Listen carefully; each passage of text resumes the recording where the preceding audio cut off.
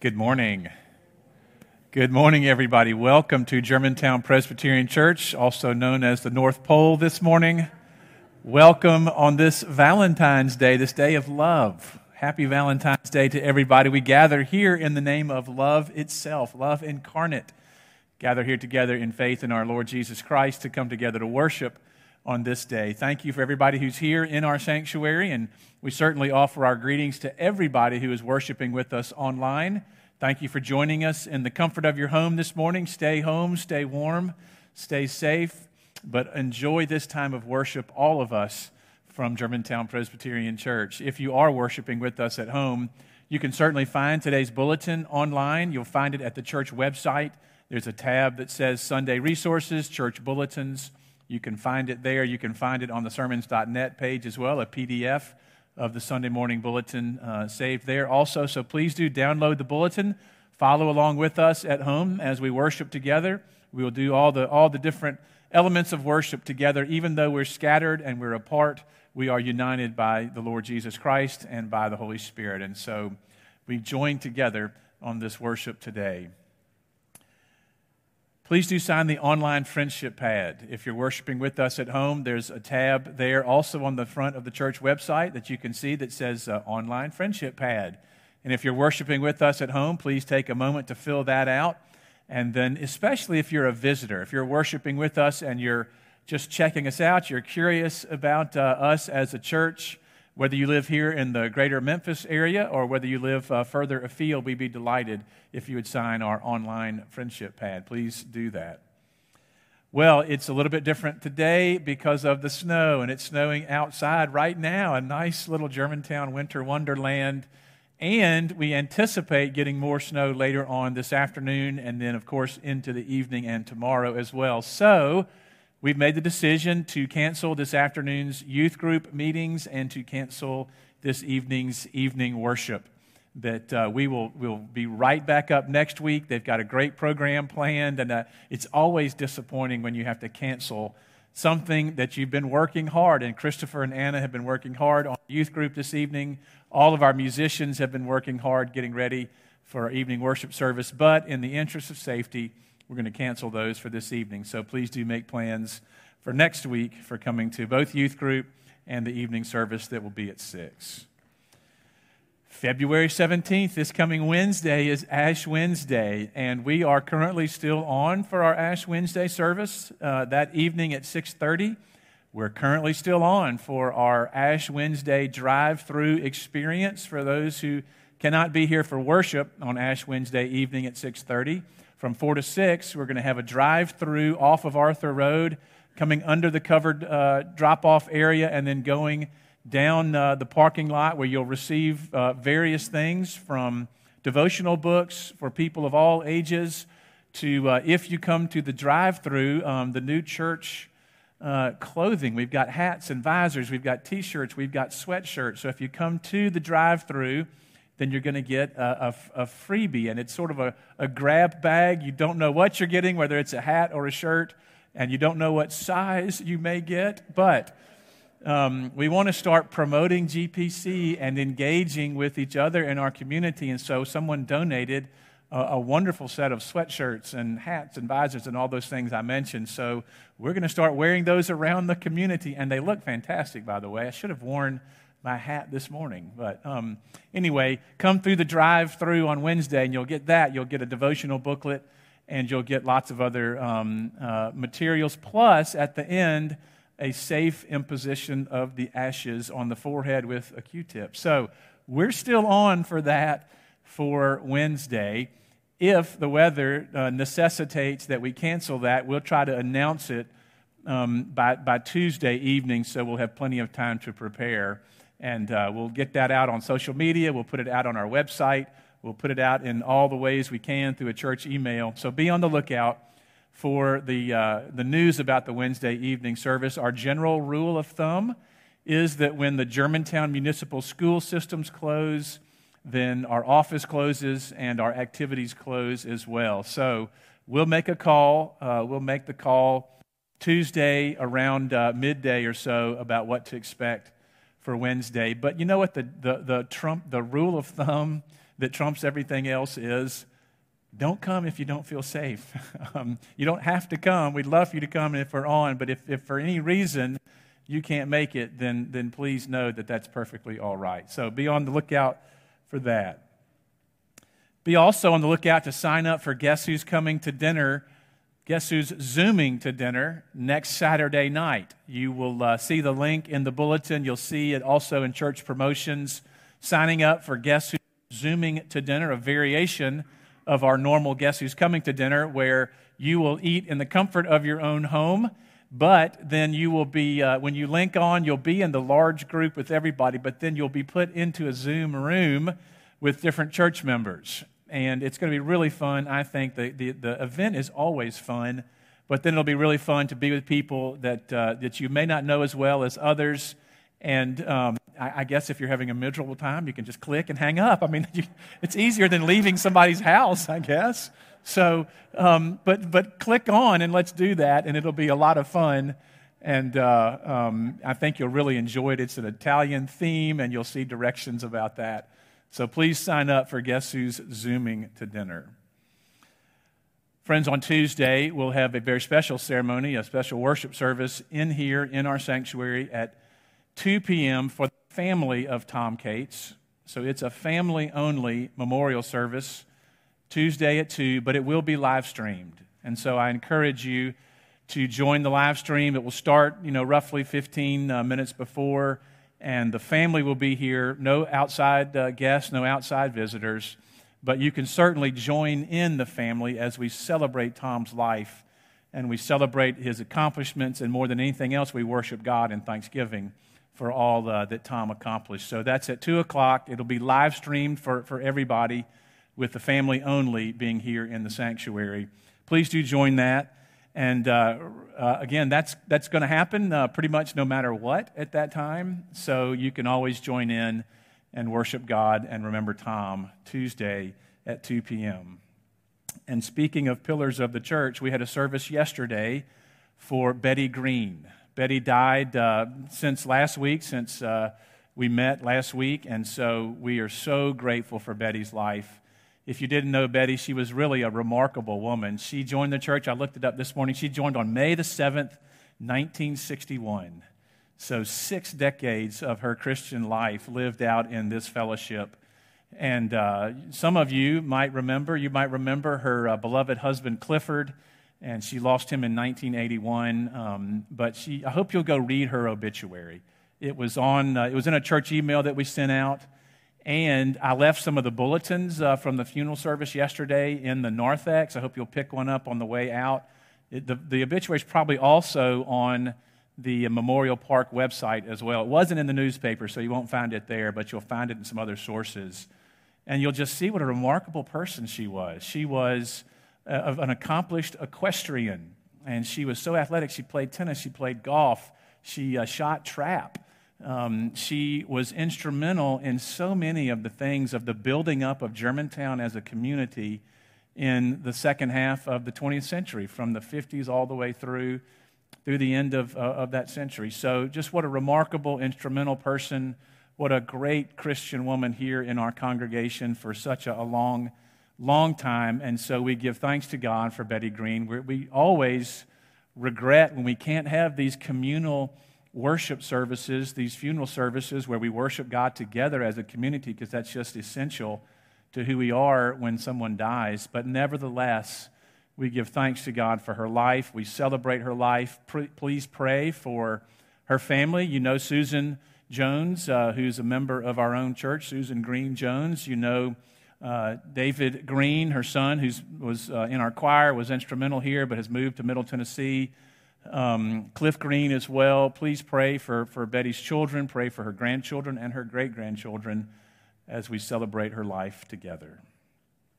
Friends, those are all of our announcements. Now let us prepare our hearts and minds to worship God.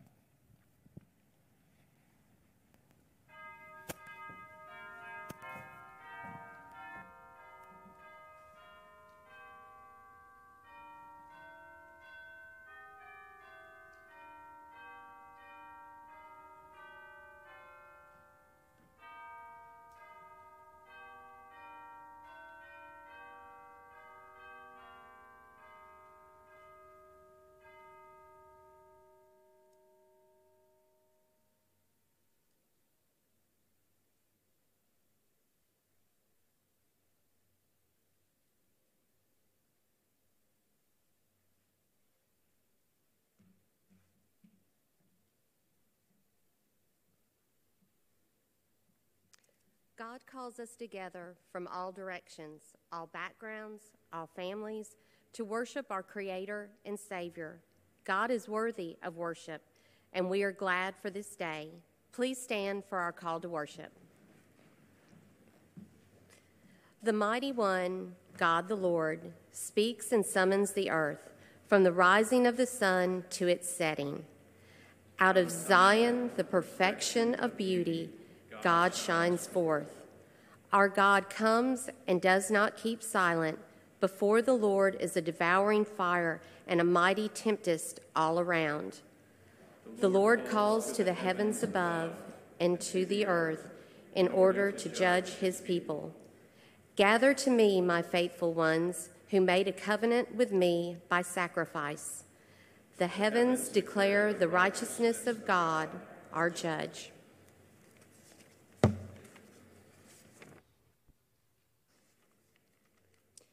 The God we worship knows us well. If we say we are without sin, we deceive only ourselves. Let us confess our sin and acknowledge our need for grace. Let us pray. Almighty God, the Holy One, the giver of good, you love justice, mercy, and righteousness. We make decisions for all of these when it's convenient. When our self-interest contradict your justice, we often sin. When our politics tell us to be merciless, we often are. When doing right conflicts with our desires, we often ignore your goodwill for us. Have mercy on our sinful selves, we pray, in the name of Jesus.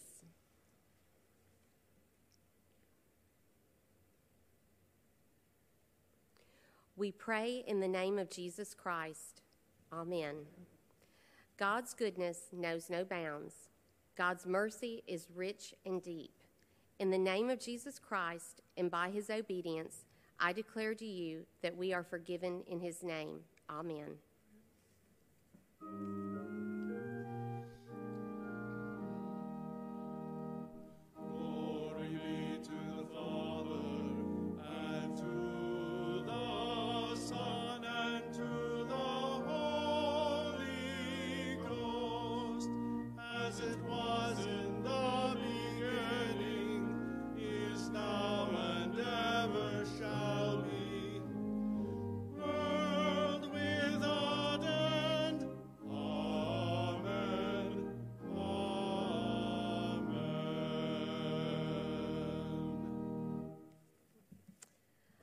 The grace of our Lord Jesus Christ be with you, and also with you.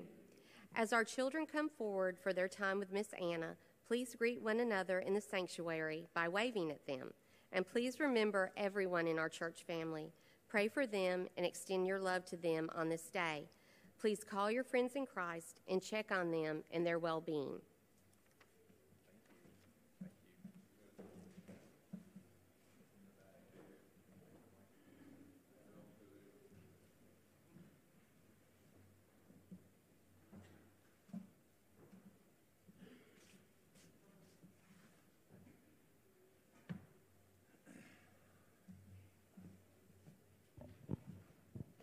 Well, good morning, boys and girls. How are you? Or boy and girl, how are you?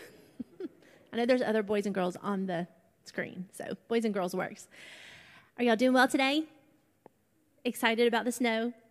I know, it's so exciting to have snow in the South. It's as a kid, I remember that. It's so exciting.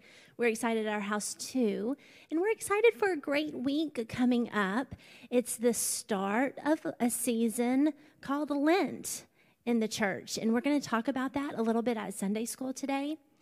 But I hope your family, if we have good weather, we'll see how it goes, will drive by this week and get a little packet of information from us and devotional and a little family devotional so that we can spend the next 40 days of Lent just thinking about Jesus in our life.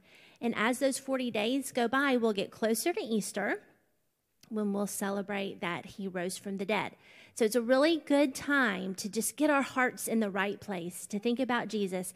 And I have a little family devotional that families can do together. Maybe you can do it once a week. It's a good way to spend a little bit of time once a week with your family, just thinking about Jesus and how he lives in your heart and how you can go out and serve him, okay?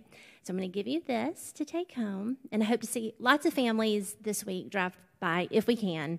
If not, we'll have these devotionals around the church for everyone to pick up. So will you bow your heads with me, and we'll say a prayer, okay? Dear Father, thank you so much for the snow.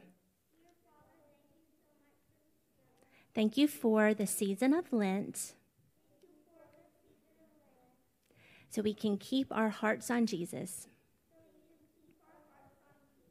Amen.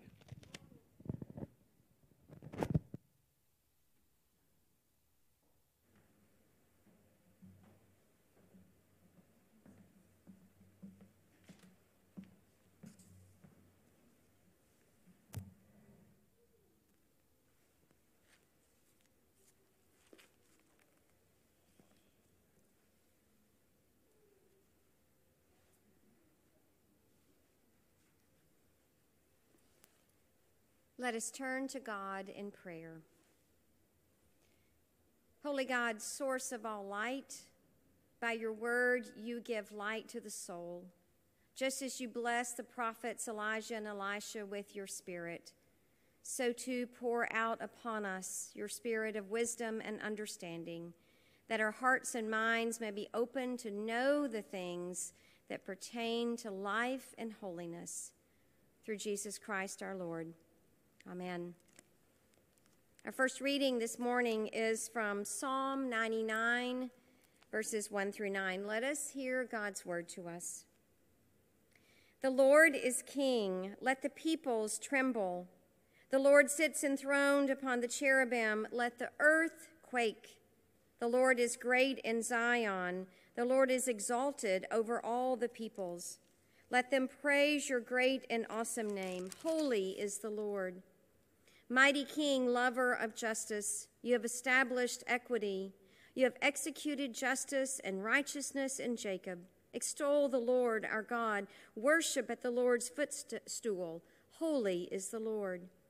Moses and Aaron were among the Lord's priests. Samuel also was among those who called on the Lord's name.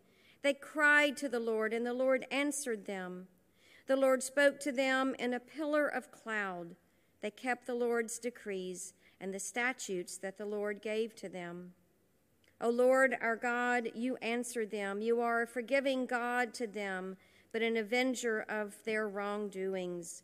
Extol the Lord, our God, and worship at the Lord's holy mountain, for the Lord, our God, is holy.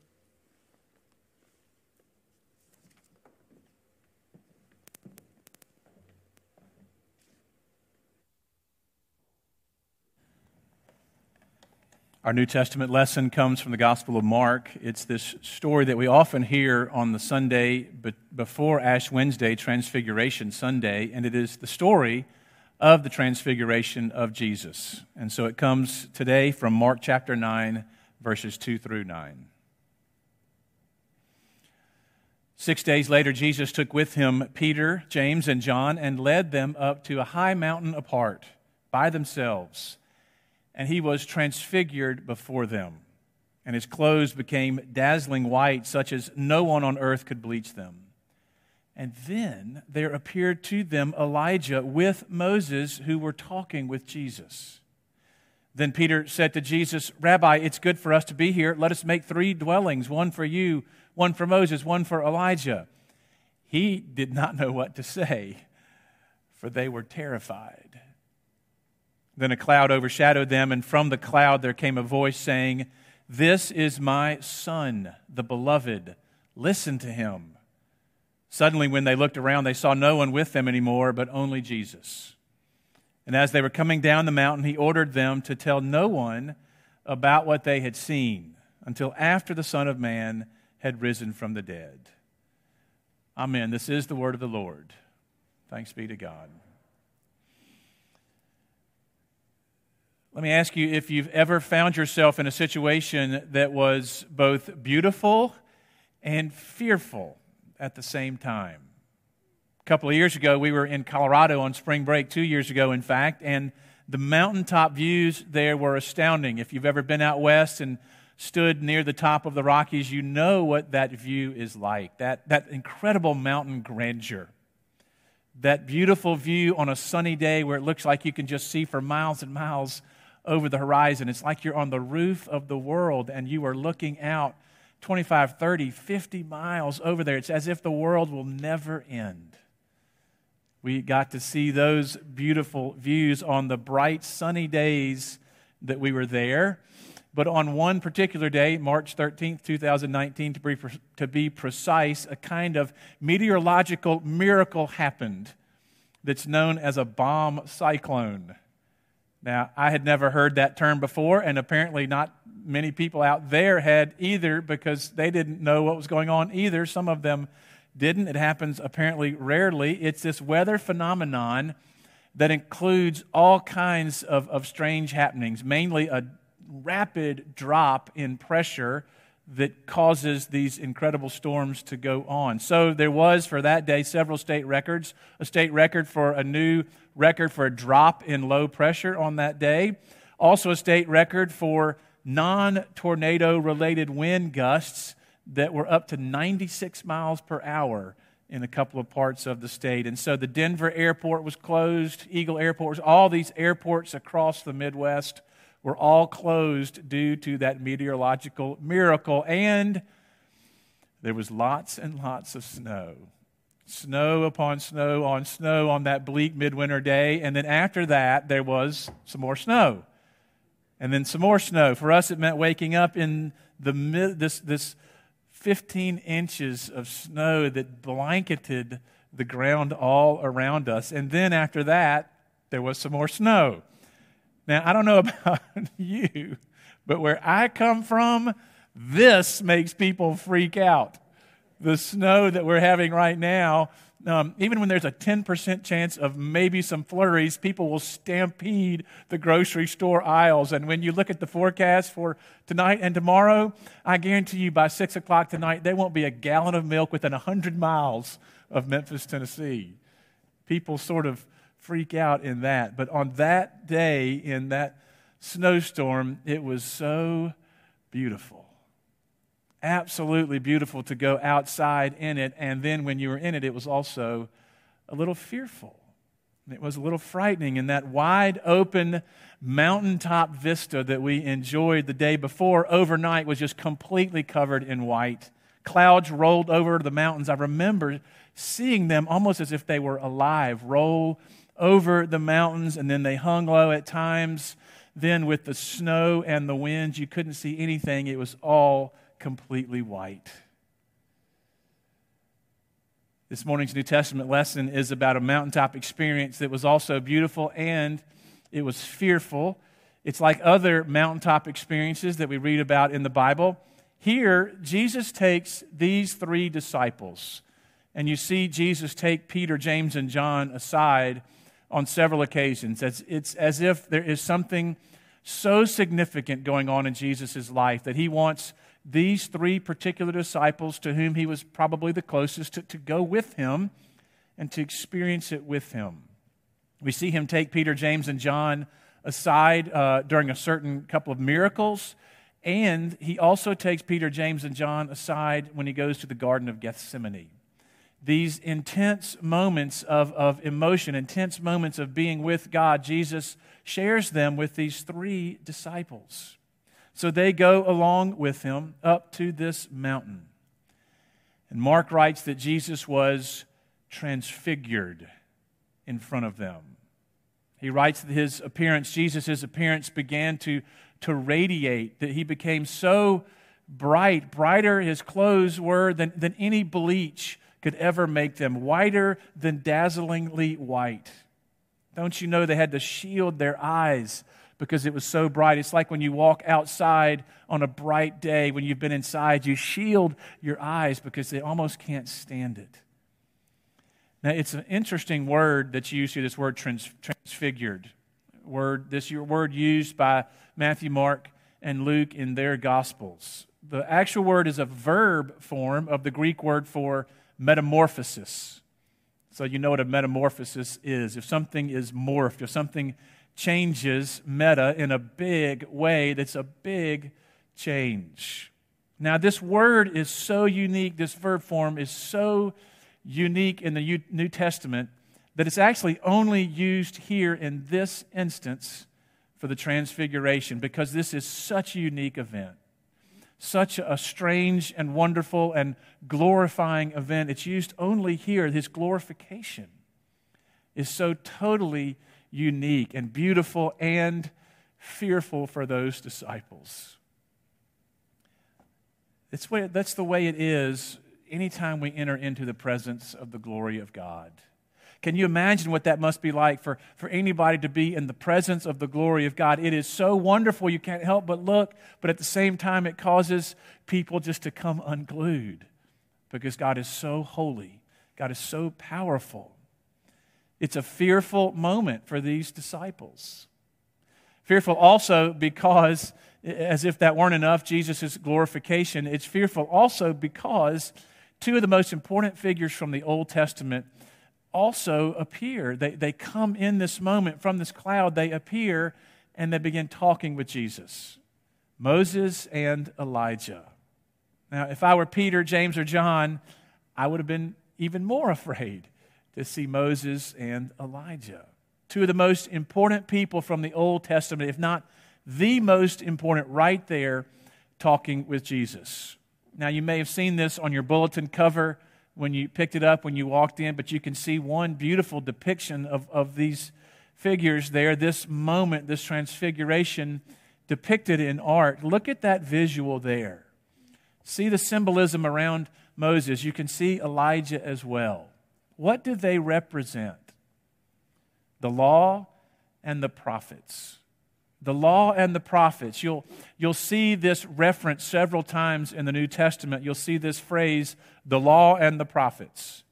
And it's really a shorthand way of trying to summarize all of the writings of the Old Testament. The law and the prophets. It's all the writings of the Jewish scriptures, all the history, all the Torah, all the prophets, all of that summed up in that phrase, the law and the prophets. Remember Moses, the lawgiver. He went up to Mount Sinai and he brought the law down to the people. Elijah spoke great justice and great truth to the king Ahab and Queen Jezebel.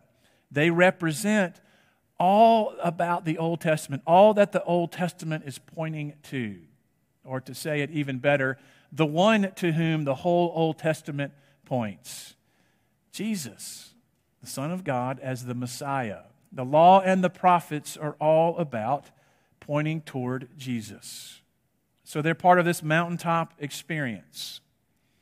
Now, again, it's helpful to remember the law and the prophets and that history, and remember Moses and Elijah in particular, because both of them, you might remember, they both had their own mountaintop experiences.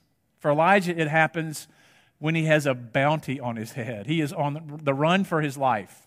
He has called out Ahab and Jezebel for their idolatry and their injustice, mainly with Naboth's vineyard, and Ahab stole land from another man. And so Elijah points it out. He denounces them publicly, and so they put a bounty on his head. They promise that he will die for what he has done to embarrass them publicly. And so Elijah's on the run. He's extremely hungry.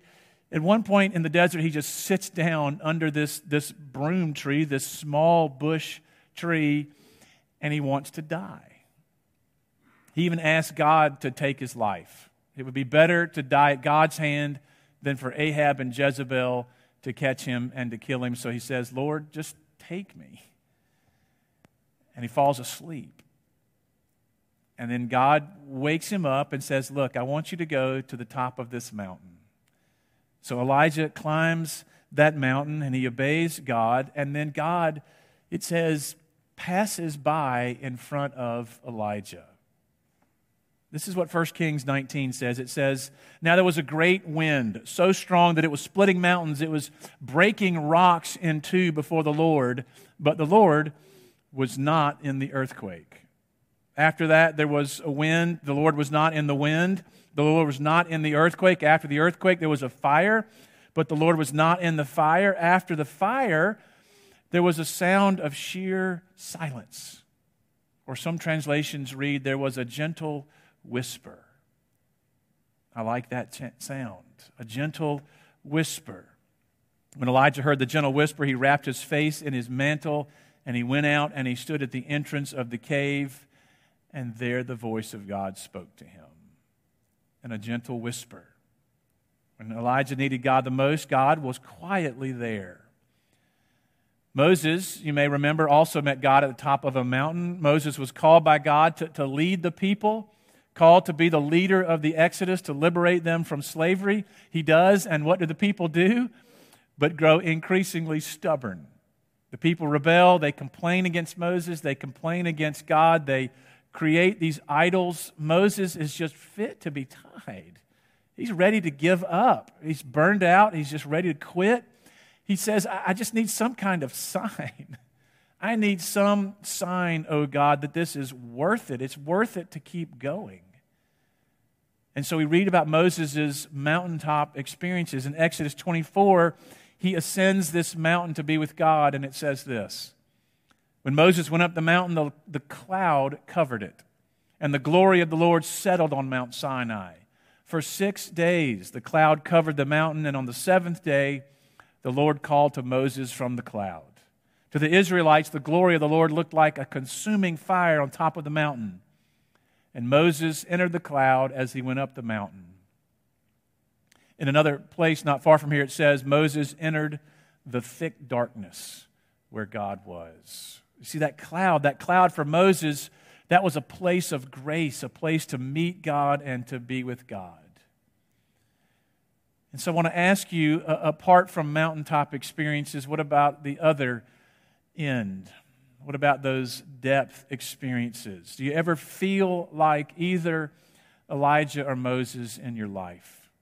You've got some major life crisis, some kind of roadblock, some kind of problem, some kind of broken relationship, some kind of broken heart. Maybe you've got lots of questions and no answers. We've all had those moments. I have, you have, we all have them, no matter how great, no matter how strong your faith is. We all have those walks through the valley of the shadow. We wonder sometimes, is this really worth it? I don't understand. Is God really true? Is God real? Should I chuck it all and go my own way? If you've ever felt like that, then consider yourself blessed because you are not alone. You're in good company. Because so did Moses, so did Elijah, so do some of the most faithful people feel like that at times. And then look at where they are now. Look at where they are now. They're on a mountaintop with Jesus. See, theology has this word to describe this kind of moment. It's called a theophany. It's a combination of the Greek words for God, theos, and then the Greek verb to shine or to bring to light. So a theophany is an event that brings God to light or where God shines for you in a way in your life that's just beyond the ordinary. So these mountaintop experiences by Moses, by Elijah, these are theophanies. This moment by Jesus is a theophany where God becomes clearer for him and his own purpose becomes clearer. But when God draws near to you, then your own life becomes clearer. A theophany is a kind of experience, that just defies words. We try to capture them in words, but our words are limited. When we try to describe the unlimited God, we try to put them into words, but the ordinary just can't capture what's happened. And that mountaintop experience is so real for you, even if you can't quite say it and describe it. And sometimes you try to describe it to somebody else and you think, gosh, they're going to think I'm strange or weird, but it's so real. That mountaintop experience for you might actually happen on a mountaintop or by the ocean or on a retreat. Or for me, it's usually in the woods. You know where else it can happen? It can happen in a homeless shelter. It can happen by a hospital bed. It can happen in a hospice facility where the gentle whisper of God comes to you and just surrounds you and confirms for you that God does love you and that God cares for you, that God knows you better than anybody else, that God is with you no matter what. The voice of God reassuring you that God is always near you no matter what. Your theophany might come as you experience the glory of God in the natural world. It also might come when you experience the goodness of God and the pain of suffering. Because that's where a lot of people experience God the most. It's where God sometimes draws people the closest to Him. It's ironic, and it's so ironic, but it's so true that some people's mountaintop experiences happen in spiritual depths, like it did for Moses and Elijah. Elijah wants to die, and God rescues him. Moses is about to quit. He is so fed up at the end of his rope, and God reassures him. And this experience right here for Jesus this morning, this theophany comes for Jesus at such an important moment because we know what's about to happen.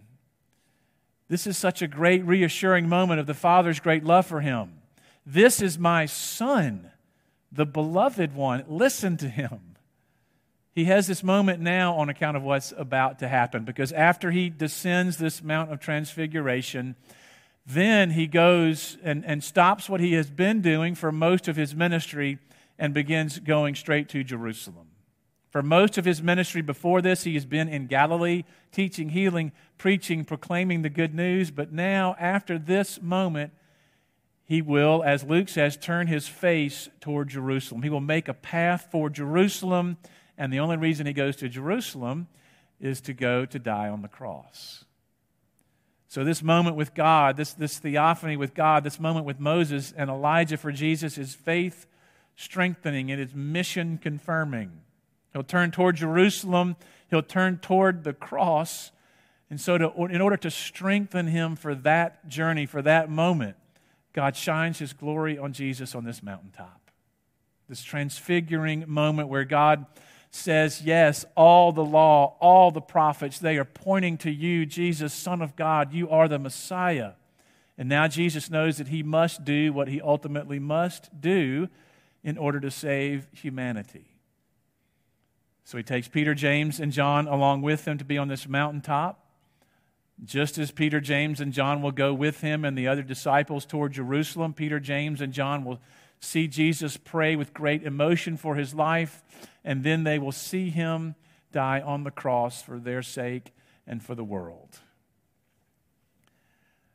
Friends, I think that you and I are Peter, James, and John in our day.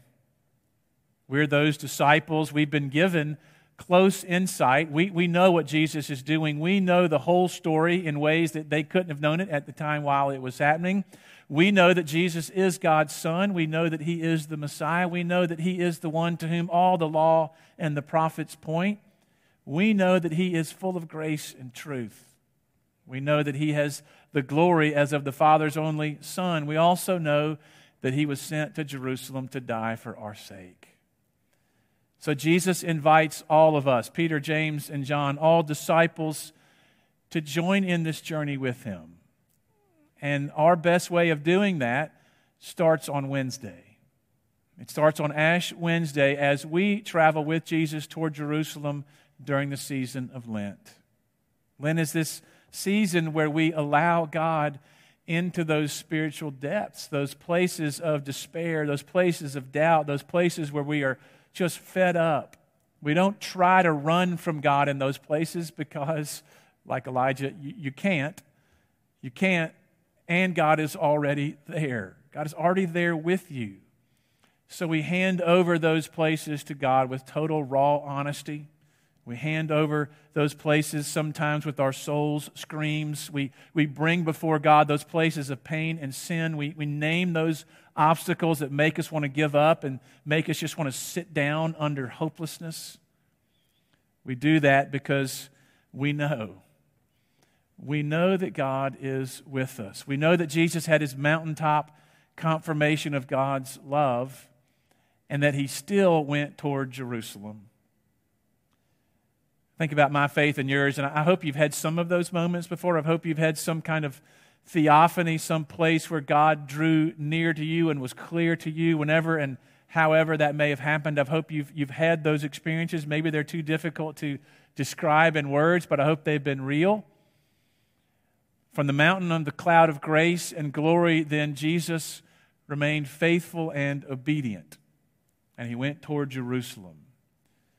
Our call is to do the same thing during this season of Lent, to remember those experiences where God confirmed his great love for us, but then also to take this journey toward Jerusalem and toward crucifixion, to remember why Jesus went to Jerusalem in the first place, and to examine our own hearts, to examine our own lives and those places within us where we need God's grace more than anything else. Jesus turned his face to Jerusalem, and he invites us to go along with him during this season of Lent, to be with him to the very end. Amen.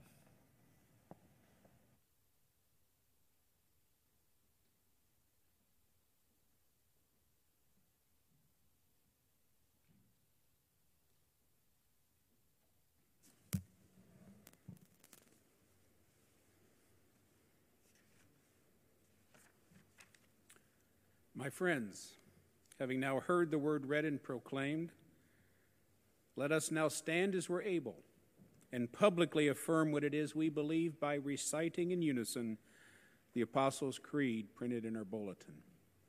So I ask you, Christian, what do you believe? I believe in God, the Father Almighty, maker of heaven and earth, and in Jesus Christ, his only Son, our Lord, who was conceived by the Holy Ghost, born of the Virgin Mary, suffered under Pontius Pilate, was crucified, dead, and buried. He descended into hell. The third day he rose again from the dead. He ascended into heaven and sitteth on the right hand of God the Father Almighty. From thence he shall come to judge the quick and the dead. I believe in the Holy Ghost, the Holy Catholic Church, the communion of saints, the forgiveness of sins, the resurrection of the body, and the life everlasting. Amen. Please be seated. My friends, one of the privileges God gives to his children is permission to approach his throne with boldness and to speak to our Creator God directly. So wherever we are in this moment, let us join our hearts together and speak to God as we pray for our world, our nation, our churches, and our lives. Let us pray. God of grace and mercy, we come before you now as your children and humbly bring to you our prayers this morning. We pray first for your church, that through us, enabled by your Spirit, the world would hear your word and believe. And may we, your church, show the world your great love, bringing your good news to a world desperately seeking meaning and acceptance. Empower us, your people, to go where we are not comfortable, witnessing your grace, speaking gently, and living hopefully. In the ever-changing and uncertain world where we find ourselves, we pray for all who are in distress, who find themselves overcome with anxiety, who find themselves caught in unhealthy situations. May your peace and your justice prevail. We pray for all those called to lead us, that they would humble themselves before you, turn to you for wisdom and guidance, and lead in ways that heal all peoples and unite all peoples and bring all peoples to you. And guide our nation, we pray, that we may find your path forward to a future in which we live out our highest ideals, a future in which past hurts are healed, all lives are valued, and we truly become a beacon for the nations. And we pray today for all those who are sick, grieving or lonely, may they feel your presence with them, and may they be comforted and healed. And we pray for those struggling with questions of faith, seeking you in a world beset with sin. May our words and our actions show them Jesus. And be present with your people as we face an unknown future and as we walk paths untraveled. Help us to know and be assured that you are sovereign, that you are all-knowing, all-powerful, and ever-present. Calm our hearts and minds and give us hope in you, our only certain hope, that we may find your peace. And may our lives serve your will and show your love. Indeed, we ask that you hold all of us close this day and every day. And we lift our prayers in the name of Christ, who taught us to pray together, saying, Our Father, who art in heaven, hallowed be thy name. Thy kingdom come, thy will be done, on earth as it is in heaven. Give us this day our daily bread, and forgive us our debts as we forgive our debtors. Lead us not into temptation, but deliver us from evil. For thine is the kingdom, and the power, and the glory forever. Amen. My friends, all that we have and all that we are gifts to us from Almighty God. If you're watching online, I invite you to go to the Giving tab on our church website, where you'll find many ways to give. And I invite those of you who are with us in person this morning to find the offering trays as you leave the sanctuary at the end of the service this morning. So, my friends, let us now return to God his tithes and our offerings. Let us give with great joy. Amen.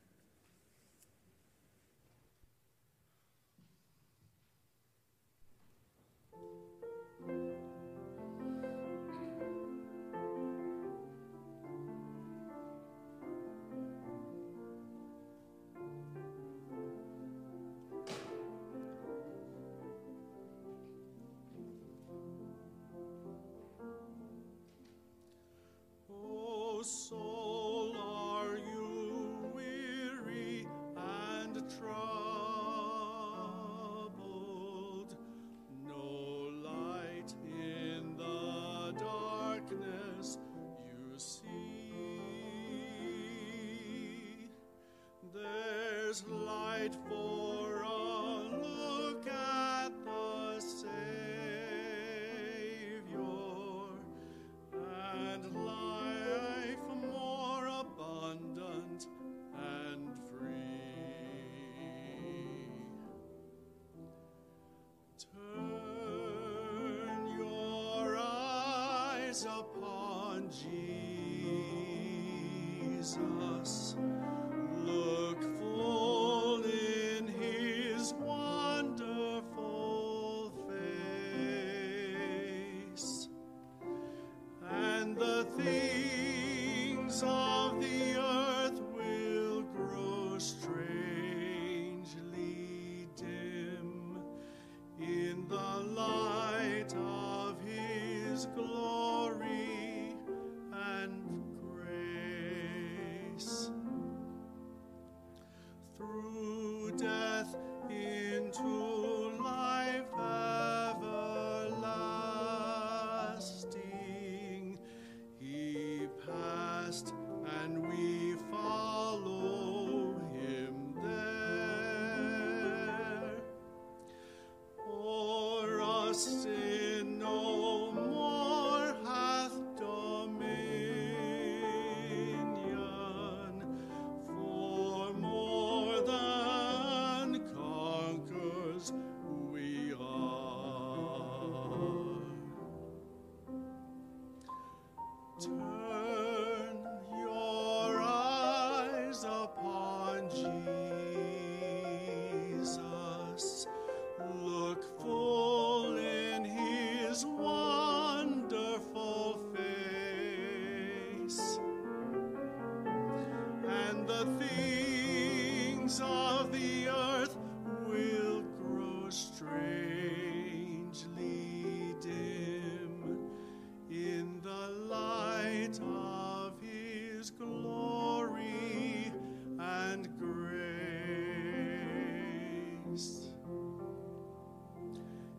his word shall not fail you, he promised.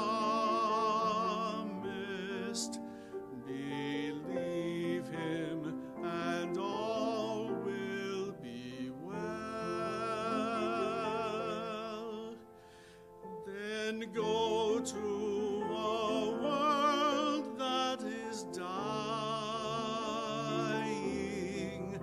his perfect salvation to tell.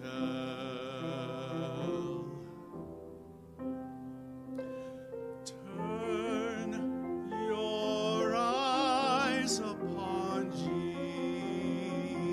Jesus. Look full in his wonderful face, and the things of the earth will grow strangely dim in the light of his glory and grace. And the things of the earth will grow strangely dim in the light of his glory and grace.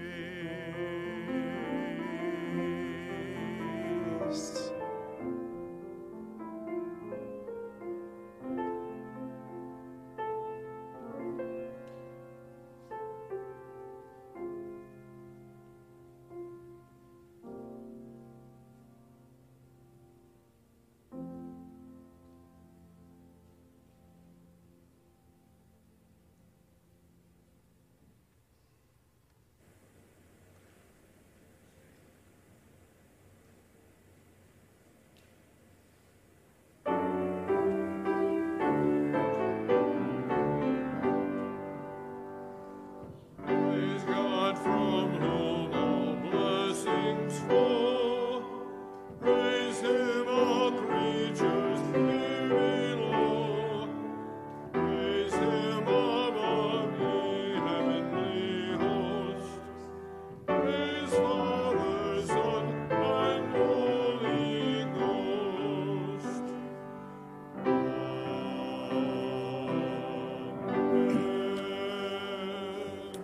Please bow your heads. As we offer our treasure and our hearts to you, O God, may they be used to pass on the promise of hope, of peace, of life, of community to all in need of your gifts and presence in their lives. Amen.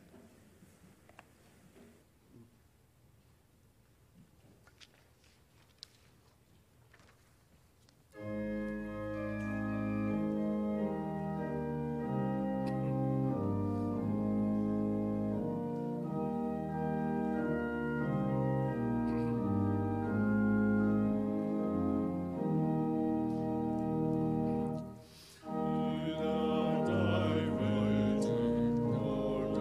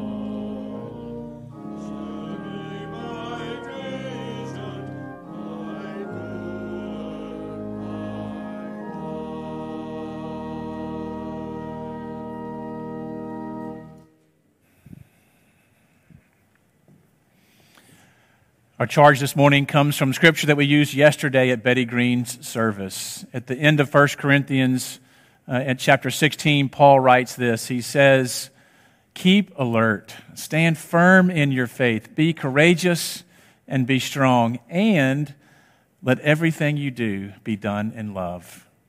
Friends, go out into this world to love and serve the Lord and to love and serve your neighbor as yourself. And as you go, may the God of peace guard your hearts and your minds in Christ Jesus, both today and forever. Amen.